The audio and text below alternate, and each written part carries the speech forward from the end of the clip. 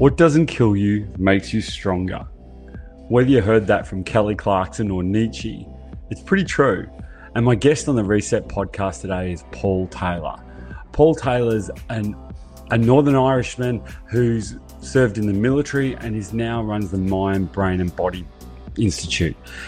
His book, Death by Comfort, talks to us about how we've got to embrace life's difficult things if we're going to actually have a full and happy life. I think you're going to enjoy listening to this fella. Here's Paul Taylor. All right, Paul Taylor, welcome to the Reset podcast. Now tell me, what would you like to reset? Mate, my big passion is about having people reset how they view stress and how they view comfort and actually to look and go, you know what, there is some stress that is actually necessary and I need to deliberately expose myself to it in order for me to become better as a human being, bigger, faster, stronger, better, more psychologically flexible. And I think that is the big thing that I want people to reset, and that comfort is not always a good thing.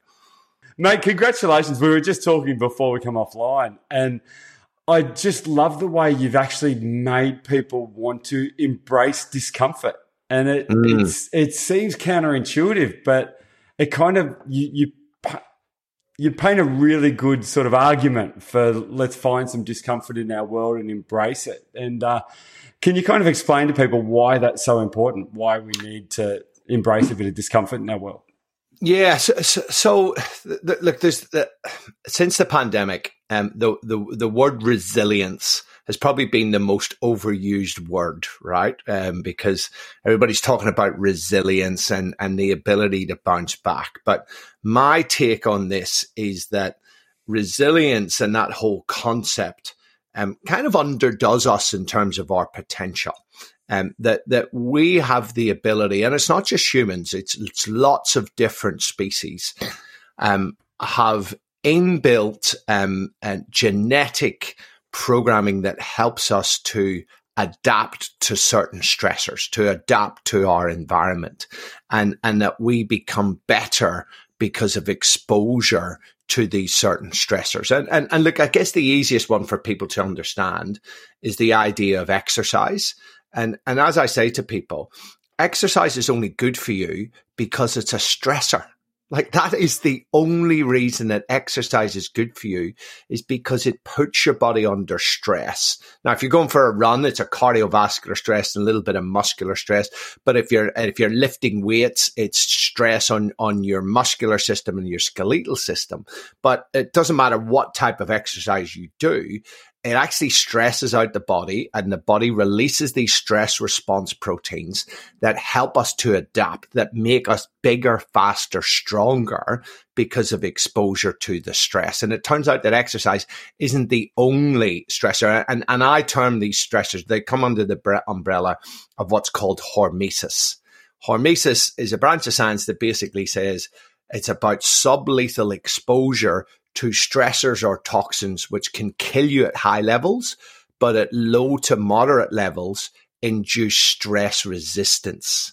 So it's by exposing ourselves to intermittently, and that's pretty key, and I'm sure we can unpack that, but by exposing ourselves to intermittent stress, we actually become better because of that exposure to the stress. Yeah, I get what you mean. My first book was called Stress Teflon, and it was basically all about how to embrace stress and then let it slide off. Nice. And I guess I liked your little caveat there that it needs to be sublethal. Well, that's right. I mean, yeah, like any of the stressors that I talk about in the book, whether it's nutritional stress from fasting, whether it's exercise stress, cold or heat stress, like all of these stressors at very high levels can actually kill you, right? And that's the key, is to get the dose right. So when it comes to stress, it's a bit like alchemy and poison. It's the dose that actually makes the poison. And often cases, it's the dose that determines whether something's going to be good for you or not. Both the dose, the duration, but also your recovery is pretty key as well. Yeah. So we might just backtrack a little bit and give people a bit of an idea of your history. Sure. Where are you from? You spent a lot of time in the military. Can you give us the Paul Taylor story? Because I think there's a fair bit of that's going to sort of work out where a lot of this comes from somehow. Yeah, look, there is a bit of my history back in this. So I was born and raised in Belfast from a mixed marriage, which in Belfast, wow, Northern Ireland, has a different connotation than anywhere else. So we were brought up as Catholics, but always lived in Protestant neighbourhoods, which in the 1970s in Northern Ireland was reasonably resilient building, right? Then we can't just brush over that, man. Sorry, I'm going to have to, because you didn't talk about much of that in the book, because that's a big thing. Yeah. Well, I mean, it's a big thing from the outside looking in, but when you're in there, it's just normal, right? So that's the thing. But it certainly was resilience building. I think there's no doubt about that. And you know, you talk to most people who have been through challenging upbringings, and I don't think mine was particularly challenging, but some people would say that it is. But it is that exposure to early stress. There's a lot of talk about PTSD and trauma, and rightly so, but there's a whole heap of research that shows that exposure to early life stress can actually make you much more resilient later in life, right?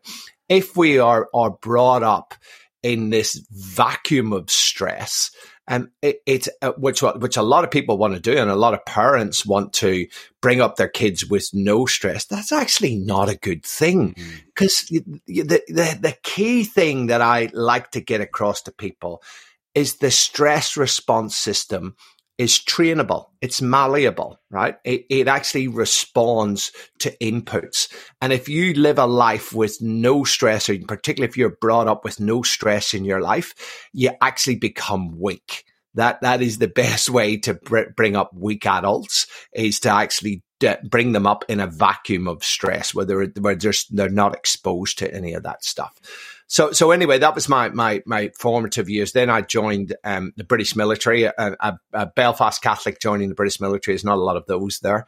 And I did 8 years flying in helicopters. I did anti-submarine warfare for a while, basically hunting submarines in helicopters. Then I did helicopter search and rescue in the mountains and islands of Scotland. And I importantly for this journey, I went through combat survival and resistance to interrogation training when I was in the military, that's got to be pretty stressful, I would imagine. That was 10 days of most stresses that you could imagine. How close to that sublethal line are we getting? Yeah, look, from a psychological perspective, it certainly became pretty close. But, you know, in those 10 days, the only food they gave us was a chicken between 4 people that was alive when we got it.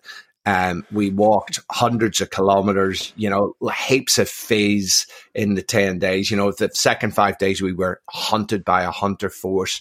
We didn't have sleeping bags, and it was the middle of winter in the UK. We just had a Gore-Tex bivy bag to keep us dry. And then at the end, when they thought it was all over, we got introduced to what they call the shock of capture, which is getting a bit of a touch up from a bunch of paratroopers. And then we were subjected to stress positions, sensory deprivation, white noise, and then pretty unpleasant interrogations. So that was at the end of 10 days of wearing you down. Yeah, well, I guess this is almost like a whole nother podcast, but where does that sort of stuff go from being that to being PTSD? Where's that line? Look for us, you know, it wouldn't get into that category. And we were told afterwards, we were debriefed, everybody was debriefed by a psychologist, military psychologist, and they were watching us all with cameras hidden in the rooms.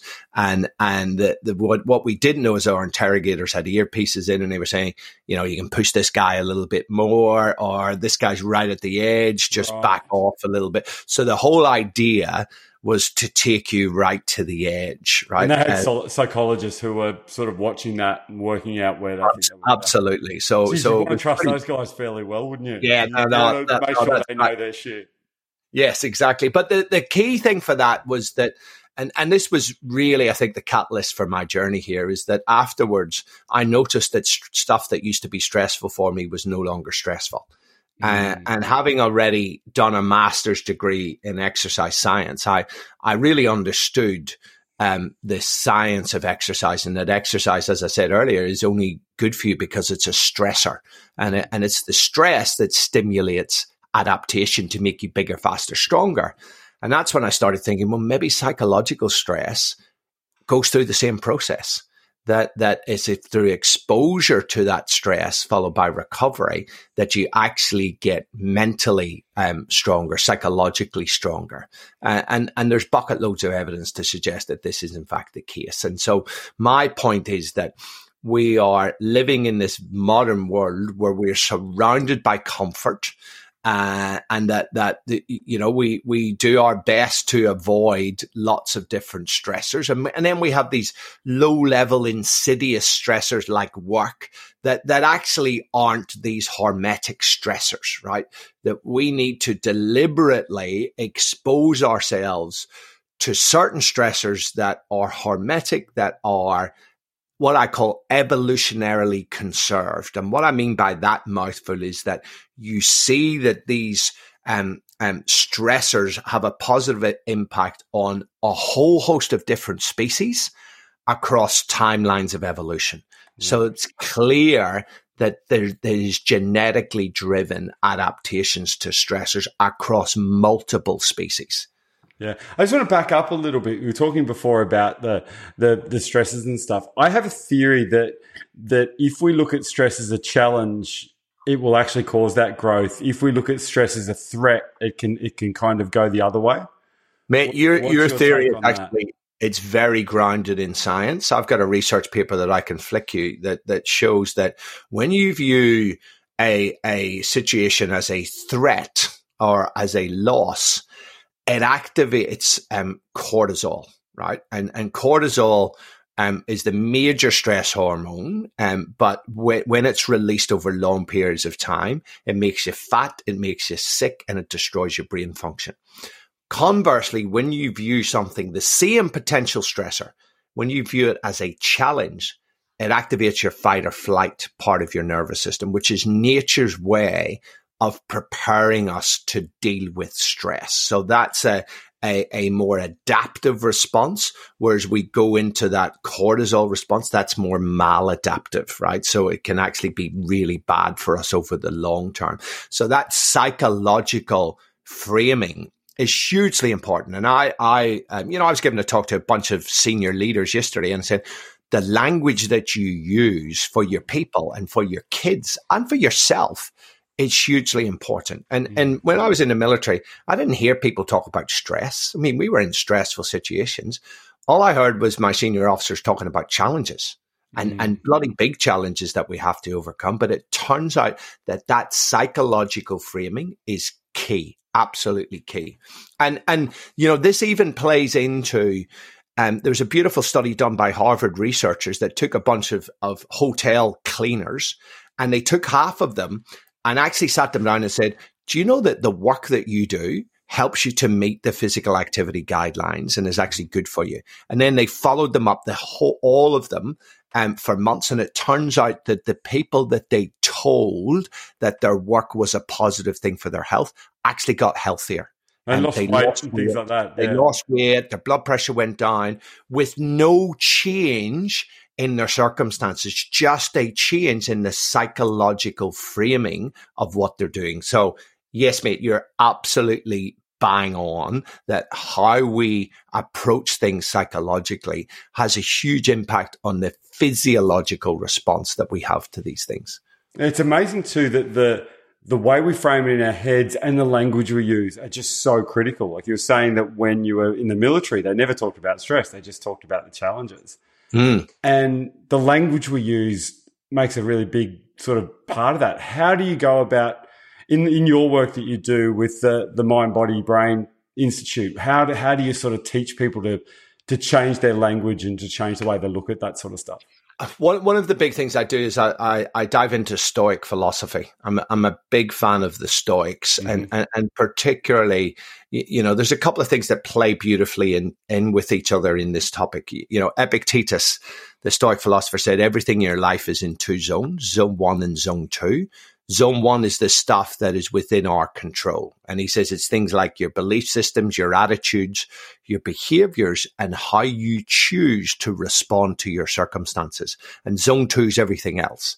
And Epictetus says when we're faced with challenges, we must focus on that which we can control, which is zone 1, and refuse to invest our energy in the stuff we can't control. Now, when we couple that with the Stoic idea that when you're faced with really big challenges that you can't control, they just become an opportunity to sharpen your character or to practice some sort of a virtue. So it's actually looking at stuff that people would normally go, this is really bad, and actually go, no, actually, how can I benefit from that? How can I use this to practice some sort of a virtue internally, or to sharpen my character? And I liken it, and I like people to think of themselves like a samurai sword. And if you think of the samurai sword is the strongest bit of metal, right?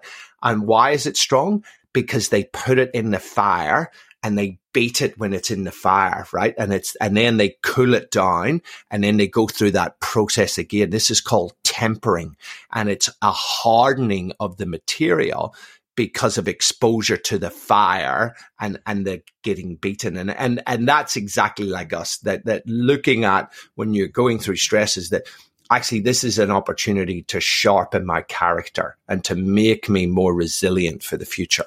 Yeah, nice. And I'm a massive fan of alter egos.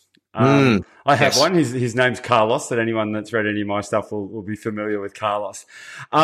You have one yourself, and I love the way you did this. His name is Jev. Yes. Can you tell us how you kind of talk to your alter? You had talked about the inner sage and the inner gremlin. Yeah, that's right. Preface with that, and then maybe tell the story of how we came about Jev. Yeah. So the sage and gremlin is basically. It's the idea of the voices in your head, right? So the gremlin is the version of you, and we all have one that's a little bit shit, right? And it's to do with, negative self-talk, victim mentality, and entitled mentality, self-criticism, all of this negativity, right? And lots of people get into problems and mental health issues because they are paying lots of attention to their gremlin, and their gremlin hijacks their brain, and they get sucked into an overthinking vortex that can develop into anxiety or depression or these sorts of things. And lots of people would love to get rid of their gremlin. And the gremlins bullshit to us too, don't they? Our gremlins tell us stories, they make stuff up, they give us excuses. And it's all a story. This is the key to understand, is it's just a narrative, and there are multiple narratives that you can have to a situation, right? So this whole idea of getting rid of your gremlin, it's super, super hard to do. And B, you can tie yourself up in knots with it. So there's three other modalities that take a different approach. One is Japanese psychology. One's acceptance commitment therapy, which is one of the most successful interventions for mood disorders. And my wife's a practitioner of both of those, which is how I'm familiar with them. And the third is Stoic philosophy. And Stoicism was actually the foundation for cognitive behavior therapy, which a lot of people don't realize, right? No, I don't know that.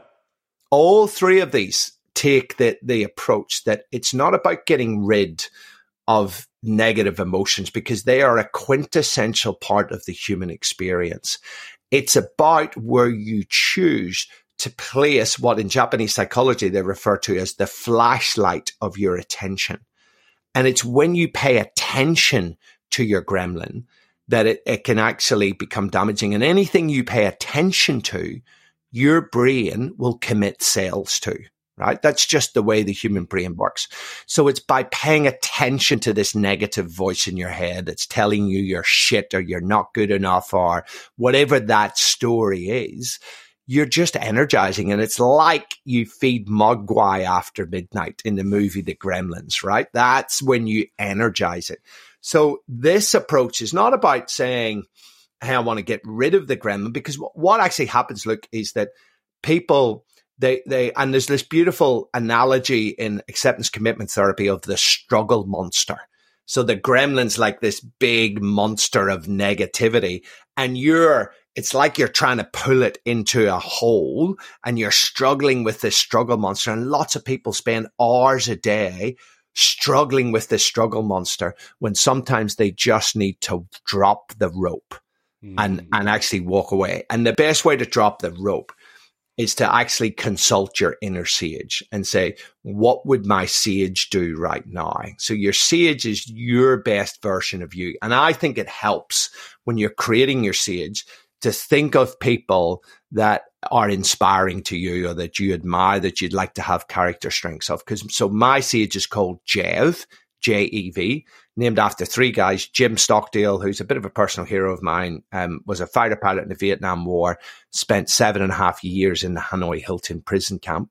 The E is Epictetus, the Stoic philosopher, and the V is for Viktor Frankl, whose book I read as a 17-year-old, and it had a pretty amazing impact on my life. So when I'm struggling, I say to myself, what would Jev do right now? Wow. But I don't just use it from when I'm struggling, right? I actually started to use it. So I'm Irish, I'm ex-military. I like a tipple, right? And alcohol is probably my Achilles heel. And so what I actually found was really useful in reducing my drinking. Not that it was problematic. It was just that, I'm in the health and fitness game. You don't want to be drinking 4 nights a week. There's a law of diminishing returns with booze, isn't it? So it's a few is fun more than food. Yeah. Absolutely. And so it was basically saying to myself, well, what would Jev do tonight? It's a Thursday night. What would Jev do? And that process is actually a technique in psychology called self-distancing, where you create a distance between yourself and the situation, because we get entangled in the emotional context. And that's what makes us be emotional, make emotional decisions. And by consulting a sage or another entity, or saying, hey, if this was my best friend or my kid, what advice would I give them? They are all techniques of self-distancing that have been shown to actually help you make better choices and enhance your courage. So the Gremlin Sage is a little fun concept that's actually built on really good science. And then it's about visualizing your sage and doing mental rehearsal, just like any world-class athlete will do, is about doing mental rehearsal. And what would my sage do in this situation? But when you've got that, I have an alter ego. His name's Carlos. And yes. I get really clear about what the characteristics of Carlos is. Correct. And mine is I'm curious, creative, and generous. And if I'm being those three, I'm happy as a pig in shit. But what I've also done after reading your book is I looked at most of the time I am those three. All right. I looked at what are the things that I would like to be a little bit more. And the other one I wanted to be was I wanted to be more present. I have like shiny squirrel syndrome. I go looking around places a lot. And I wanted to be more present. And the moment I added present to those traits that I wanted to be, Carlos is now curious, creative, generous, and present. The moment I added present in there, I became more present. Yeah. And there's something amazing about that. But just that distancing that you're talking about, the psychological distancing. Even this morning, I went to the beach to check the surf, and there was a McDonald's cup on the ground. And Luke would have probably just walked over that, but Carlos picked it up and put it in the bin at the end of the beach. See, this is the thing. It's actually saying, what would my sage do? What would Carlos do right now, right? Mm-hmm. How do I need to behave? What are the things that I need to do to be curious, creative, present? These are the things that this is where the sage is basically made up of your values, right? Of how you would like to live and how you would like to be and be seen by others. And then it's, okay, what behaviors do I need to do to exhibit those characteristics, right? That's another question that you could ask yourself, as well as what would my sage do? What behaviors do I need to do right now to exhibit those characteristics? And it starts to then impact upon all different areas of your life. I love the way that you incorporated the three names, like the Viktor Frankl, and that put a gap between your stimulus and your response and your ability to choose and all of that sort of stuff. I think that's a great way to change that story as well. I'm choosing my story.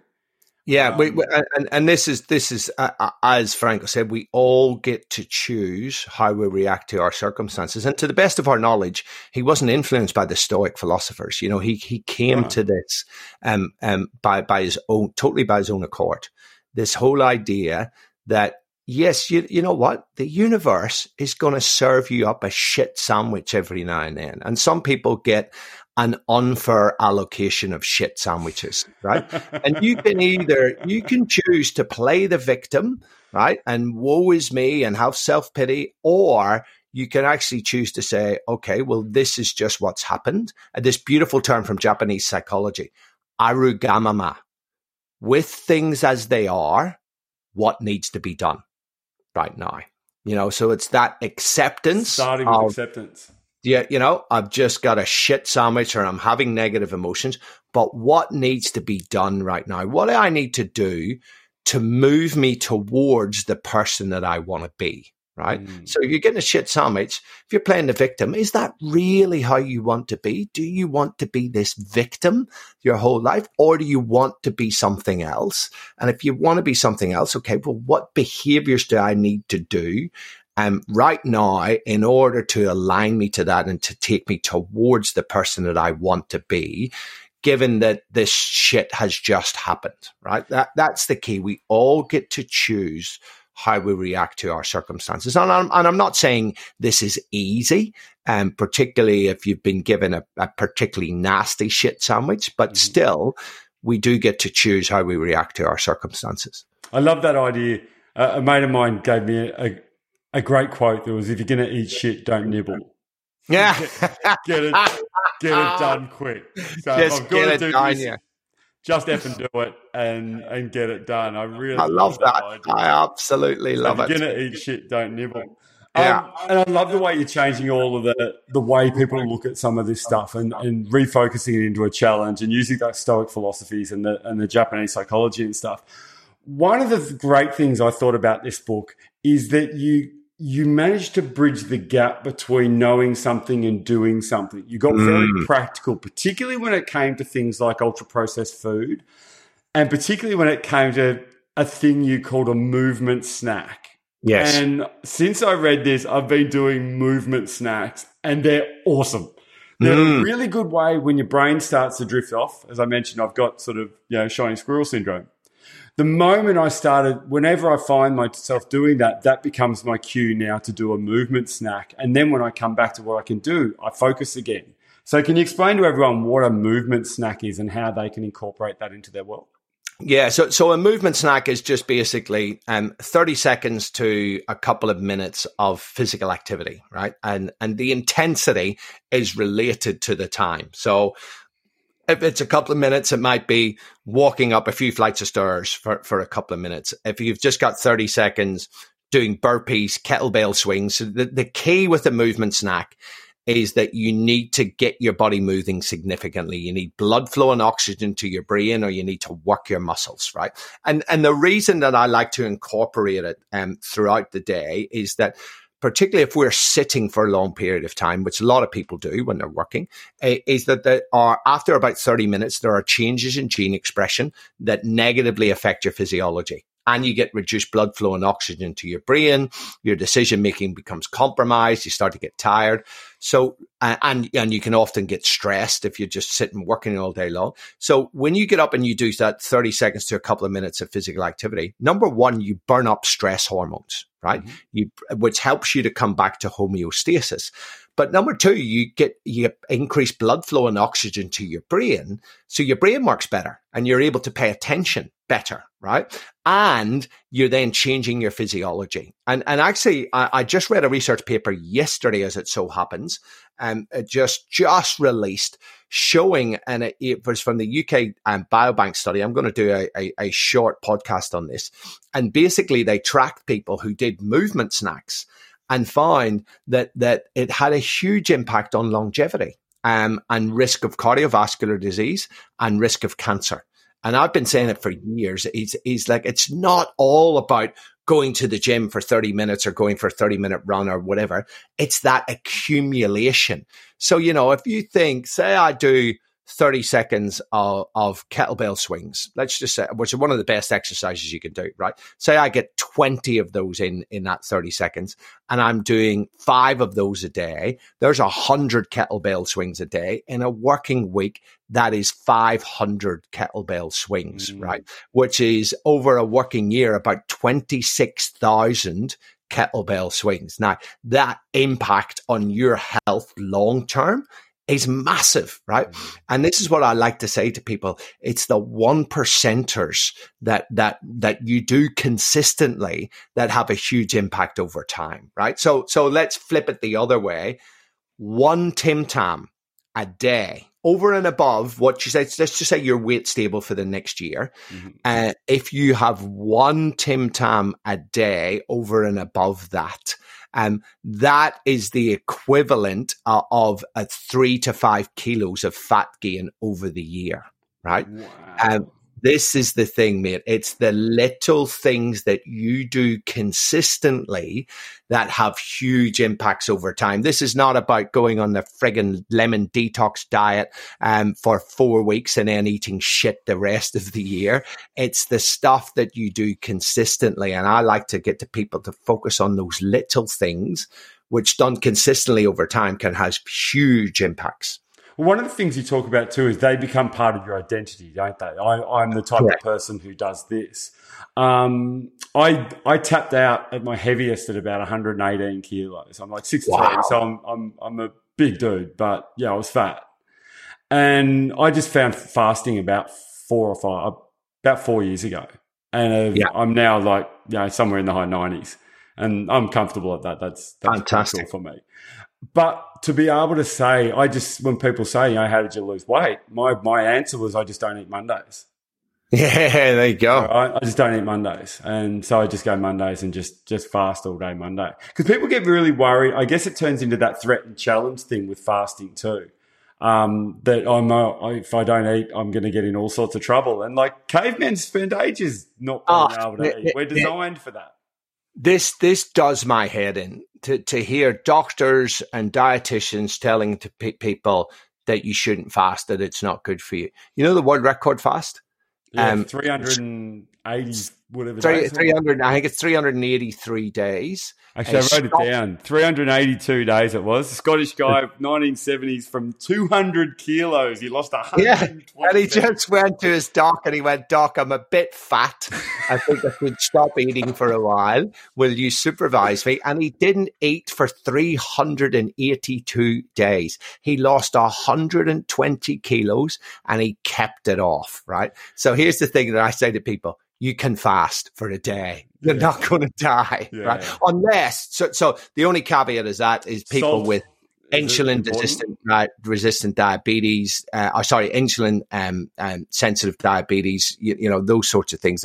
There are a few chronic conditions, but for the vast majority of people, you can go for a month without eating, right? It'll be uncomfortable psychologically, but you won't die. That's for sure. You've got to put some salt in there, is probably, and some of the minerals. You've got to have those in there, which are that's right. And if you're but what I'm kind of getting at is that people go, I can't not eat I can't stop eating at 7:00 at night and fast for 12 hours. I just couldn't do that. I'm like, that's bullshit. Of course you could do it. You just don't want to do it because it's a little bit uncomfortable, right? That's the thing. One of the great things about that Scottish guy in the 70s is, you see people and they go on The Biggest Loser, and if they lose a whole lot, they get all that flabby skin and all of that sort of stuff. He didn't have any of it. Everything just shrunk as he shrunk because he was using autophagy. His body was using its own cells and stuff for fuel.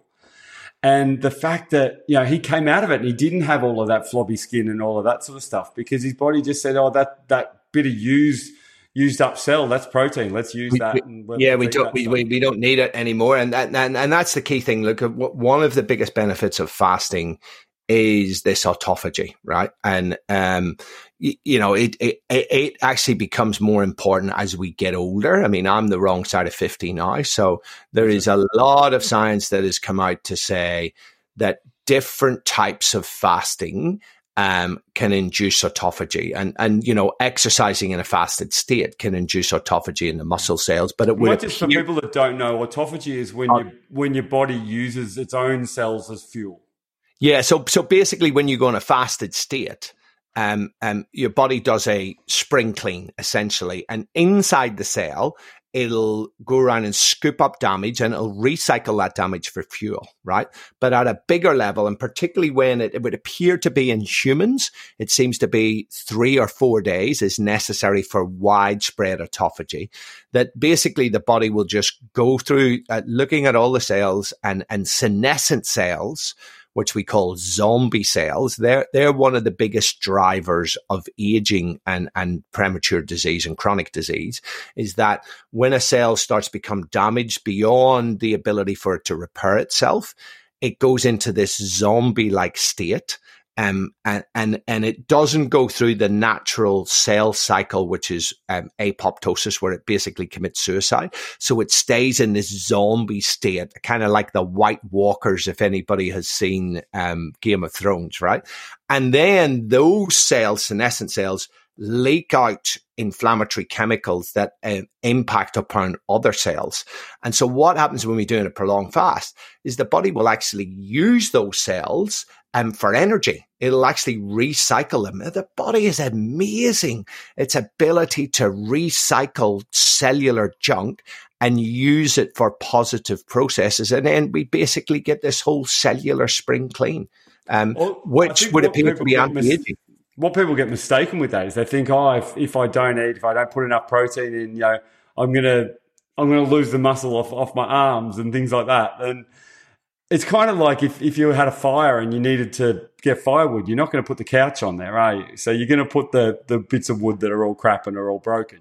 Yes, and particularly if you're fasting, if you're doing longer term stuff, it's important to do resistance training, because then the body's going, oh, actually, these muscles are needed, so I won't catabolize the muscle. So that is a way to minimize muscle loss. This is if you're doing a sort of extended fast and stuff like that, or you're doing the sort of 16-8, those sorts of things. If I've been doing that, I like to do some resistance exercise in the morning so that it says to my body, hey, this muscle's needed. Don't use the muscle. Use some other cellular junk instead. Yeah, right. Makes perfect sense. And you also get an increase in growth hormone as well when you're fasting as well. Absolutely. You can get big spikes in growth hormone, right? Which is really key. And BDNF too, you get more BDNF in there, which is basically like brain fertilizer. So your brain can change more when you're fasting as well. I did a 5-day fast last year where I went and stayed in a teepee in the bush, and didn't have any food for 5 days, had no technology, no people and no food. Fantastic. And it's amazing when I came out of that, I was just zen as hell. I was just the calmest human in the whole entire world. And how long did it take before you started to feel the mental clarity? Right. And that's when you've kicked into ketosis and BDNF is going. So different people hit it at different times. How long did it take you? I do fasting anyway, so I'd warmed up to a little bit. I'd done a couple of 2 and 3 days, but day one's always okay. Day 2 kind of sucks. By day 3, I've got this. And I did a lot of walking in the bush and stuff like that, which was hard. But I found that on the last few days, if I'd done a long walk, by the time you're coming home, you just run out of your glucose stores. So you just had to have a few breaks and stuff like that. But that was okay.